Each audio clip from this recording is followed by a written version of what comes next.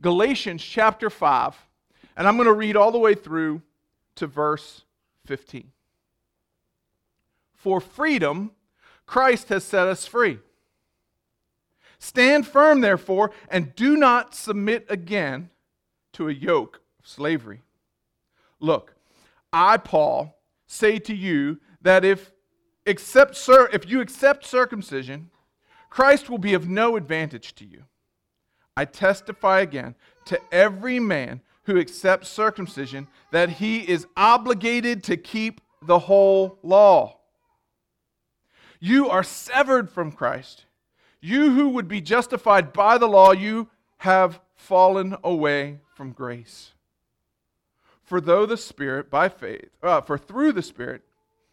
faith, we ourselves eagerly wait for the hope of righteousness. For in Christ Jesus, neither circumcision nor uncircumcision counts for anything, but only faith working through love.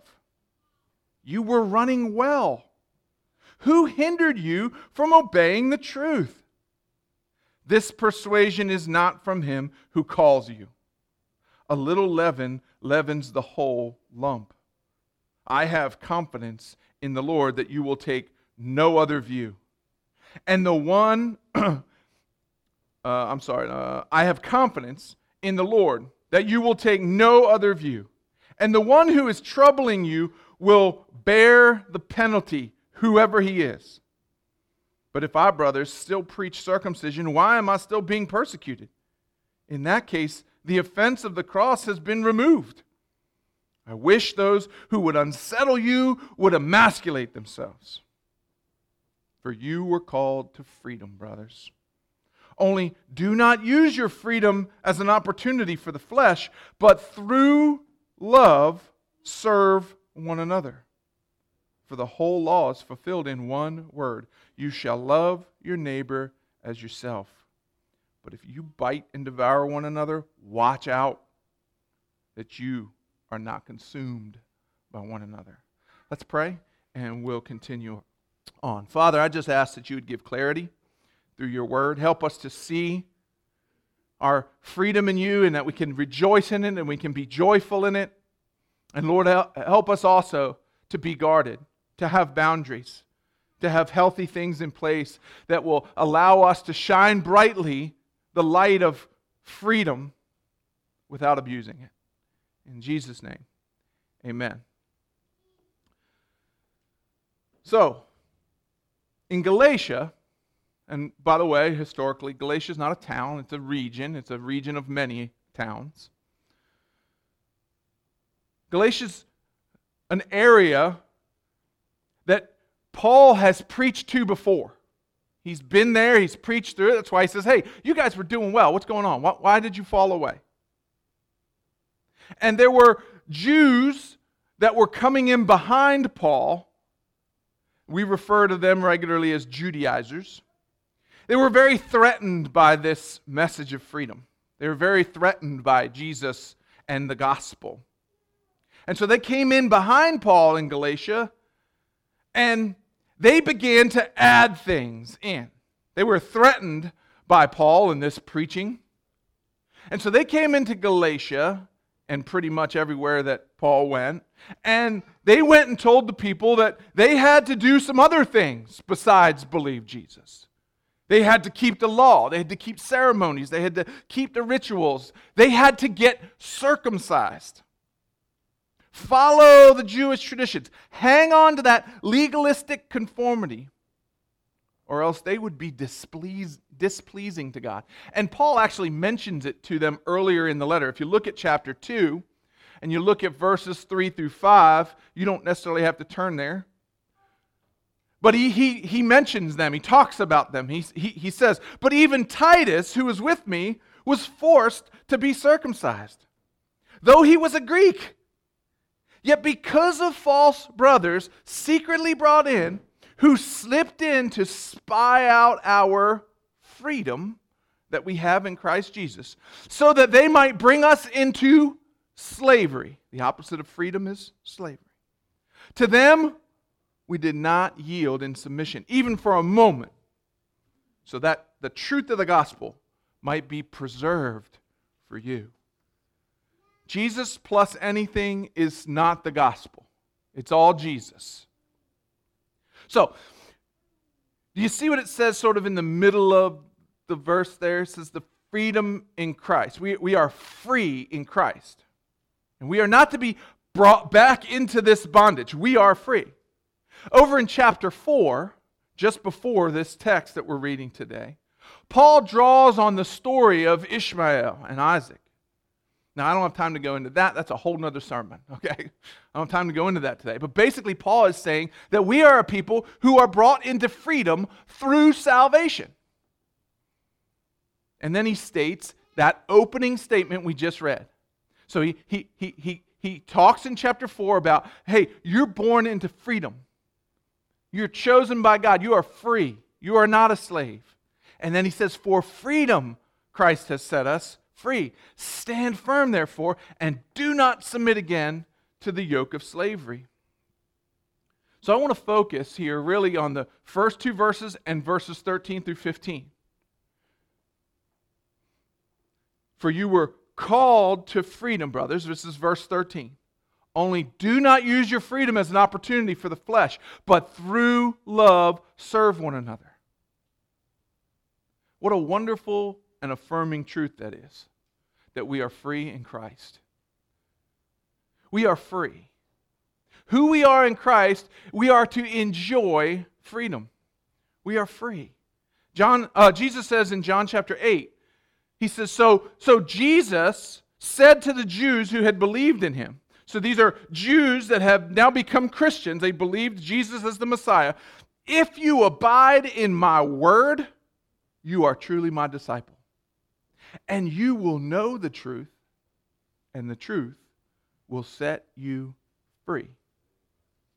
And again in verse 36 in that same chapter in John, he says, and if the Son shall make you free, you shall be truly free. Reiterating, hey, Jesus has all power. He has all authority. He is truly, truly God. So we are free. Have we established that we are free in Christ? We've got a good introduction now. Everybody understands that we're free in Christ. Let's just drive it home one more time. How about that? Romans chapter 6, verses 6 through 8. We know that our old self was crucified with him, in order that the body of sin might be brought to nothing, so that we would no longer be enslaved to sin. For one who has died has been set free from sin. Now, if we have died with Christ, we believe that we will also live with him. Now, that's a wonderful thing. We are free in Christ. We have freedoms. How do we enjoy Christian freedom without abusing it? How do we enjoy Christian freedom without abusing it? How do we contain our Christian freedom within acceptable limitations without becoming legalists? These are tough questions. These are hard avenues to walk down. So that when we say we're free in Christ, we don't just run amok in terms of unholiness and unrighteousness. We can't just claim freedom in Christ and run around and do whatever we want, contradict the Word of God. So how, I ask, do we enjoy Christian freedom without abusing it?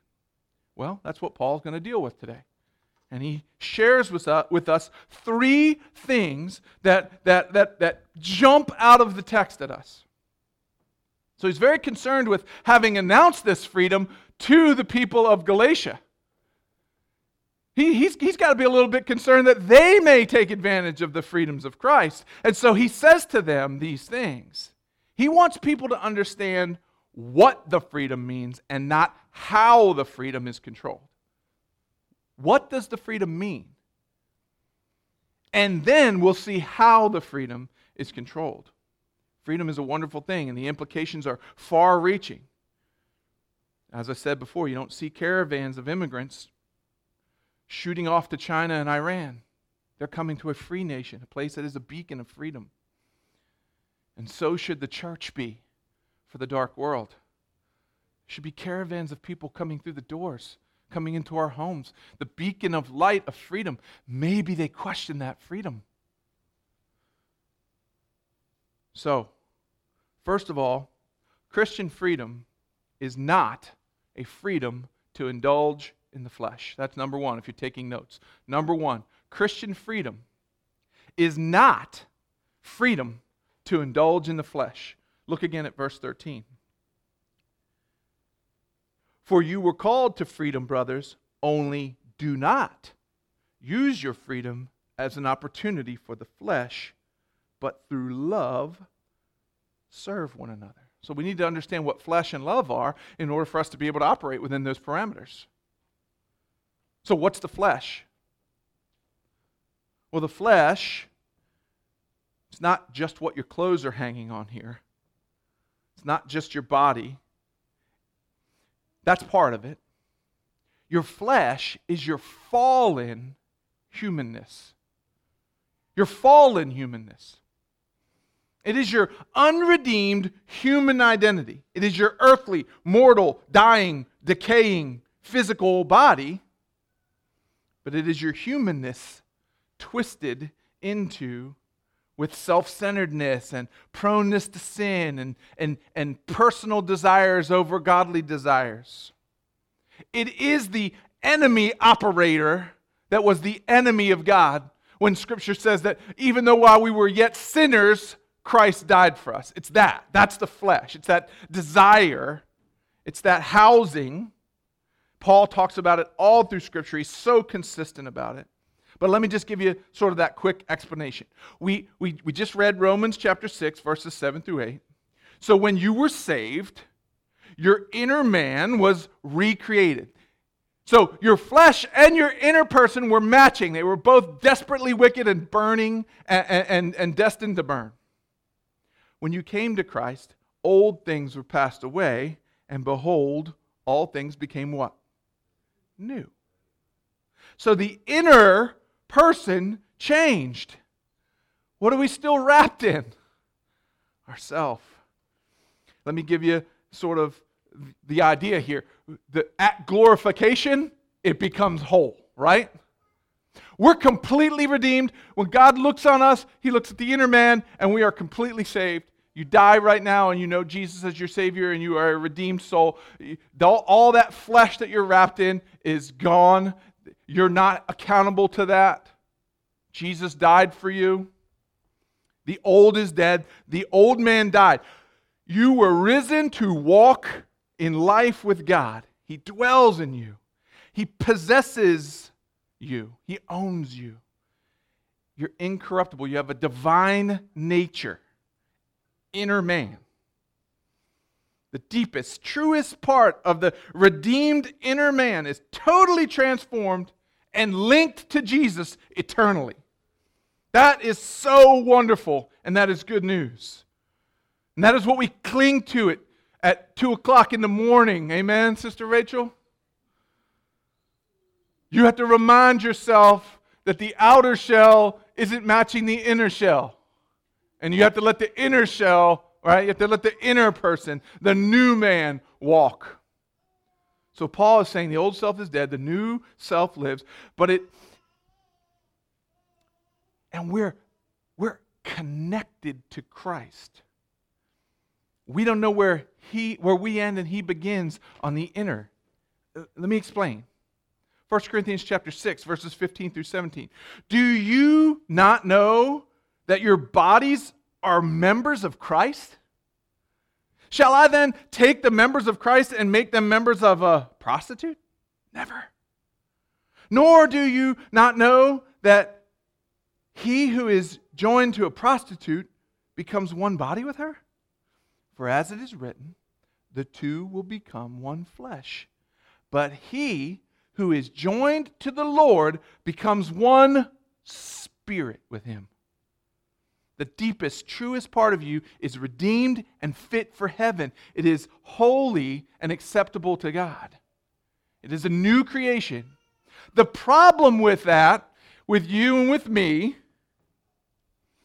is that the new and redeemed part of us, that transformed part of us, which is made like Christ, conjoined to Him for eternity, seeks righteousness, desires right, loves the law, loves purity, loves holiness, seeks to do what is right. We are incarcerated in a fleshly shell on this earth. We are imprisoned in humanness, as to say. John Piper would say, we are imprisoned in our humanness. Your problem is going to exist because your new self delights in the law, Romans chapter 7, and your old self delights in itself. And that is the constant battle. Paul is so absolutely consistent. Every time he talks about this, he always puts sin in the flesh. It's not the new creation that is sinning. It is the flesh. So, we're all waiting for Romans chapter 8. Amen? The redemption of what? Your body. Romans chapter 8, the redemption of your body. We have a spirit like His, and at glorification, we will have a perfect body like His. But in the meantime, we have a battle to rage. And Paul goes into even more depth after this section of text in Galatians chapter 5. We're going to touch it just at the end about living in the Spirit and this constant battle that Paul describes between the flesh and the Spirit. But going back to our first point, freedom in Christ is not a liberty to do whatever you want to do. That is not what it is. That is actually an abuse of freedom. That is an abuse of your freedom. It's actually the kind of abuse that the false prophets were talked about in 2 Peter. They were guilty of preaching this abuse of freedom. 2 Peter chapter 2, verse 18 through 19, he says, "For speaking loud boasts of folly, they entice by sensual passions of the flesh." Now, those of you that were in the final few sermons at the well, you remember that final series we talked about passions and following passions and what are godly passions, and they are God-given passions, and we warp them in the flesh.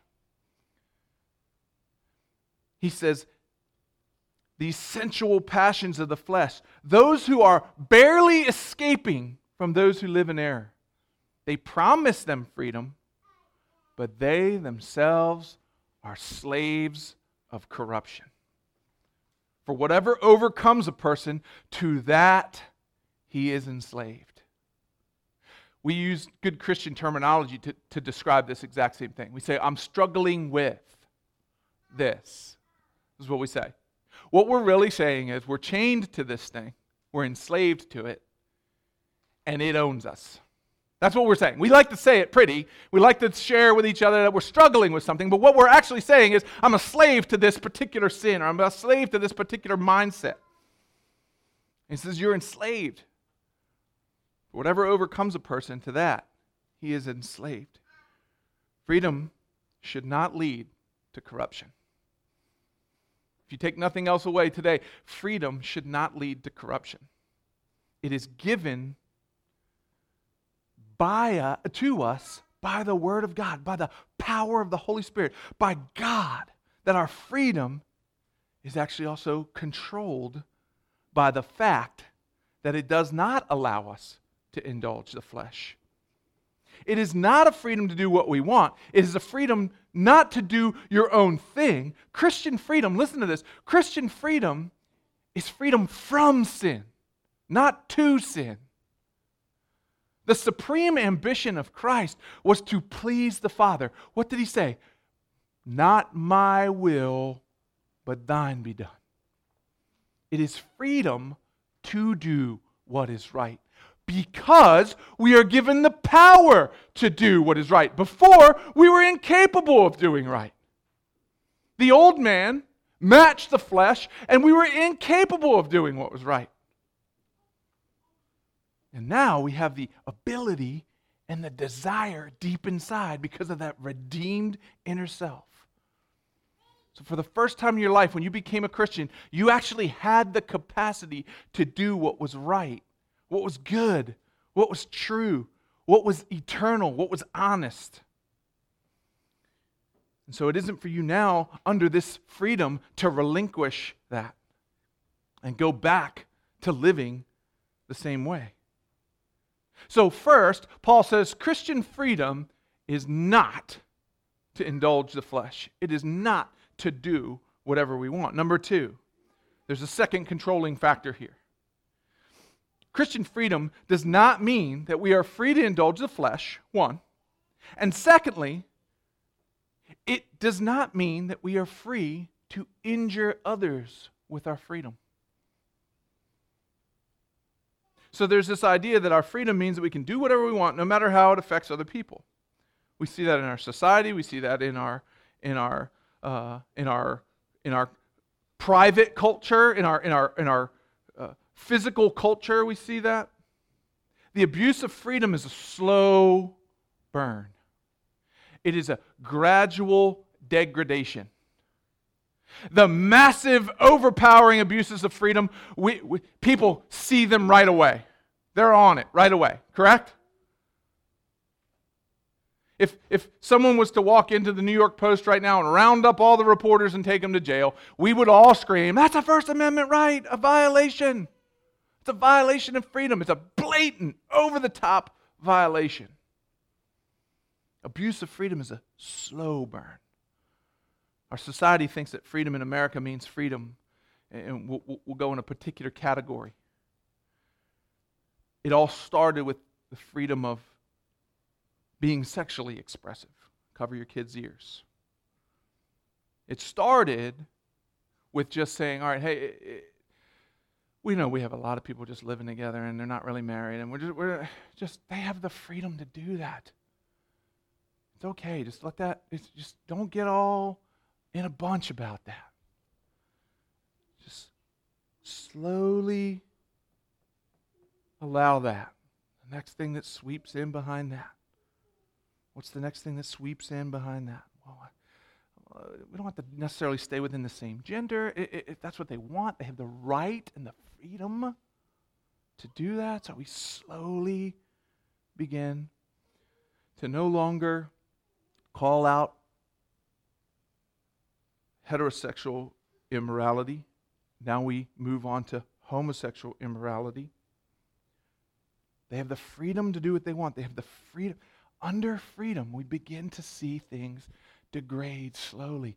Then it jumps out of that category completely. Now you have the freedom to change your gender. Now you have the freedom to change your race.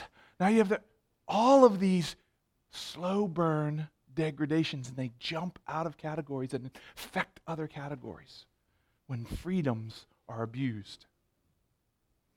We've morphed into gender changes, and so we've come to a place physically in our society where we see that slow burn coming. But have we caught on to it in the church? Have we recognized the slow burn in the church? Have we recognized it in ourselves? That abuse of freedom has found its way into the church, and here Paul is saying it can't hurt others. Your freedom should not hurt others. We've come to a place where we think we're God. We're the monarch of our little world. We get to make the decisions of those things. All under the guise of freedom. All under the tag of freedom. That abuse of freedom, as I said, has found its way into the church, where people in the church are more concerned about themselves than they are about others. It's a slow burn. Now we see the church riddled with false doctrine, unbiblical teaching. You can actually go to some quote-unquote churches and never hear a scripture verse shared in a sermon. It's one of the joys when I first experienced being a new member and a new attender here at Rockfish. Aiden would keep these little sheets that Kelly printed off for him, and there's these little check boxes. How many times you hear the word Jesus and God and Bible, and he'd listen to the sermon, and he'd put a little check box in. Some Sundays he's doing that. I added a box because there wasn't one on there. This even shows you the slow burn. Off of a Christian website, the box for sin was not even printed on there. So I added a box and put sin. Make sure you mark how many times you heard the word sin in a sermon. And after Sunday service one Sunday, we look at his sheet and he says, Dad, look, Jesus beat sin. He said Jesus way more than he said sin. I said, son, Jesus always wins sin. But look how many times he said sin. Jesus got a lot of work to do, didn't he? We see this slow burn, this slow degradation. In the name of freedom, when we think we can do whatever we want, we can indulge our flesh, and then our freedom begins to harm others. Because people won't talk about it from a pulpit, how freedom abuse degrades God's church, God's people. Look at the end of verse 13. Revisit verse 13 with me. For you were called to freedom, brothers. And here's this. Only do not use your freedom as an opportunity for the flesh, but through love, serve one another. All right, I think we've established what the flesh is. That word opportunity there, it's actually a military term. The translation of it could actually be translated base of operation. Do not use your freedom as a base of operation for the flesh. That's where the word finds its root. A base of operation. Paul's saying, do not use your freedom as a base of operations from which your flesh is activated. Because if you bite and devour, these are words, bite is often referred to bites like snake bites. We all know what the snake represents, amen? The devour means to gulp up in a thirstful way. That's crazy to gulp something up in a thirstful way. But if you bite people like a poisonous snake and you devour people like a glutton, you better take heed because you yourself will be consumed. Our violation and abuse of our freedom ultimately hurts us too. Of course, it creates a wave of destruction in its path. Your freedom is to serve people. This is our freedom. Our freedom. We are free to now serve and love one another. Before, the old man was incapable of it. We might see moments of it. I had a conversation with someone one time. I said, all of the political systems, capitalism included, none of them are fully effective. Because man is fully depraved. That's why socialism doesn't work, capitalism doesn't work. None of that works. Why? Because man is totally depraved. But there is a perfect system that God has created. And what do we do when that perfect system is presented? They bite and devour it. What do you mean Jesus is the only way? That seems uninclusive. That doesn't open the doors up to everyone. Sure it does. The question isn't why is Jesus the only way? The question is why is there a way at all? Because of God's love for us. And then he says, I'm going to give you the freedom to serve one another and love one another. I'm actually giving you the freedom to be like me. Because you've been wanting to be like me all your life. You've been wanting to be your own God. Now I'm giving you the opportunity to actually function in love just like me. I'm giving you that freedom. I'm free in Christ, not to do whatever I want, but to take care of others and to love one another. Now, time is rapidly passing, so I'm going to visit Romans 14 very quickly. You revisit it this evening. Romans chapter 14. Go in, revisit it this evening or this week when you're reviewing the message, if that's what you do. And I think you can get an insight into what Paul is talking about when it means that his freedoms are hurting someone else. Okay? So, quickly, if you're a Gentile, you just became a Christian. I'm sorry, if you're a Jew and you just became a Christian, and you have Isaiah over for dinner, and he brings the best smoked barbecue you've ever had in your life, and he throws it out on the table, and he's like, "We are free in Christ, my Jewish brother. Eat all the pork you can eat." You're actually taking your freedom and hurting that person because they're not ready to understand that level of freedom in Christ just yet. Even relating to today, we take a lot of freedoms in Christ. If I force the freedoms that I'm experiencing in a holy way onto someone who maybe isn't in the same spot to receive that, I'm actually hurting them. What I think I'm doing, I'm righteous and I'm freeing you in Christ. Drink that beer. Eat that pork.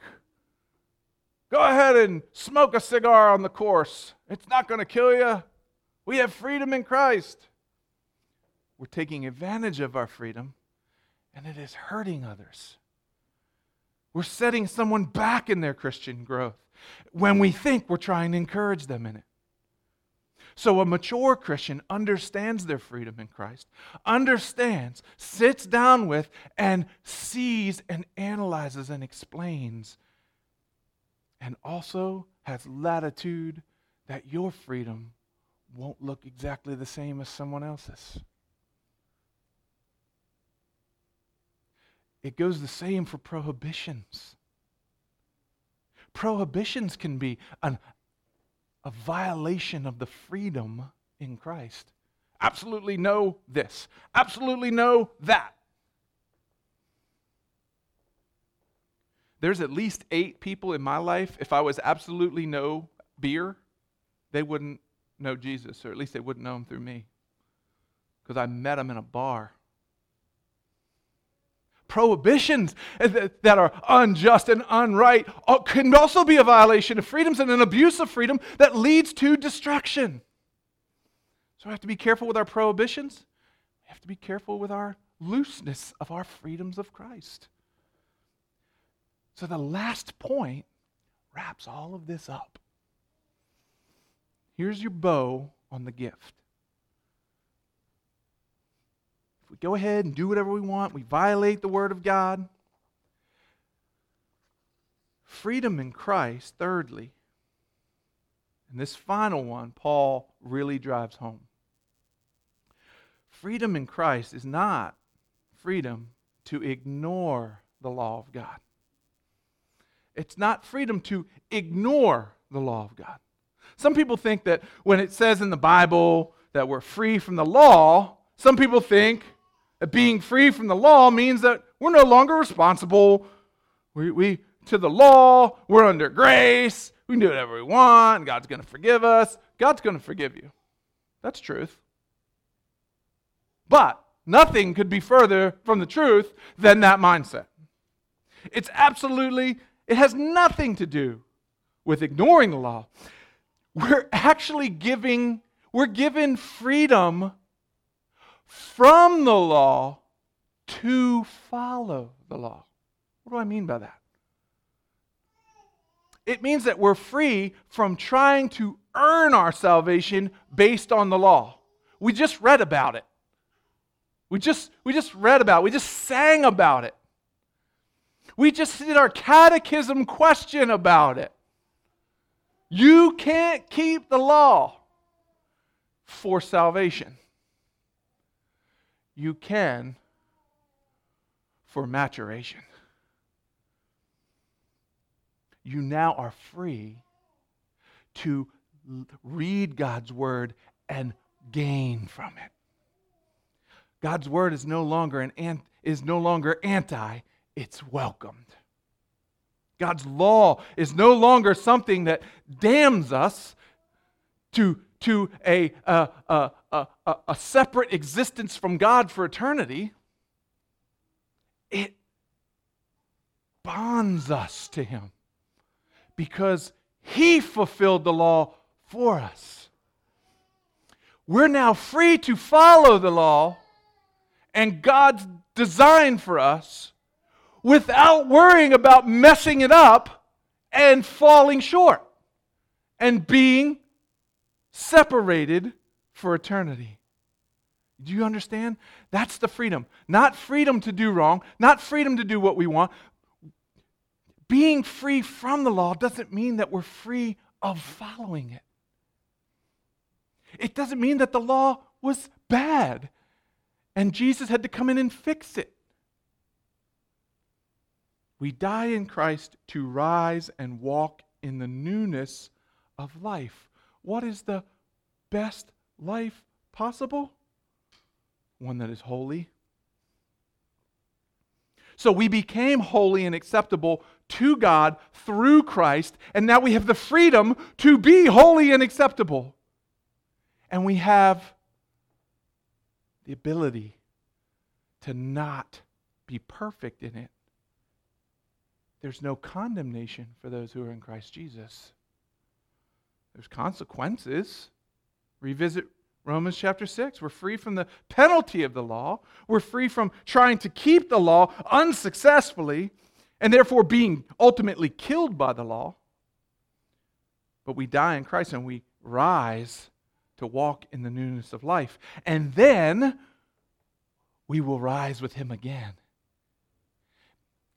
in a resurrection that is so longed for. That's what freedom is. It's not freedom from doing right. It's the freedom to do what is right. It is the freedom to obey the law, even with our inability to keep it perfectly. When you put your faith in Christ, you're free from the endless human struggle of achievement to try and constantly please God. Because God has already been pleased in His Son on your behalf. But now you're free from that. You are free from the condemnation. The morals haven't changed, the ethics haven't changed, but you're free from the penalty. Because ultimately the law is what was best for us. So it's not freedom to ignore God's law. The law is fulfilled, and we read it today in Leviticus chapter 19. Thou shalt love thy neighbor as thyself. Love is the fulfilling of the whole law. Get that? Love is the fulfilling of the whole law. That's the point. If you have true love towards God and true love towards everyone else, self-sacrificial true love, the love of God in the soul of man, then you're going to fulfill the law. It is your inner desire in the inner man, the new creature, that drives that and battles through the fleshly incarceration. So what God is calling us to then is freedom that is not freedom from doing right, but freedom to do right. You say, how can that be done? I'm glad you asked, because we'll leave you with a cliffhanger at the end. Paul goes on in chapter 5, and here's your homework assignment. Read the rest of Galatians chapter 5, because he starts verse 16, but I say, walk by the Spirit, and you will not gratify the desires of the flesh. For the desires of the flesh are against the Spirit, and the desires of the Spirit are against the flesh. They are opposed to each other. To do what? To keep you doing the things, to keep you from doing the things that you want to do.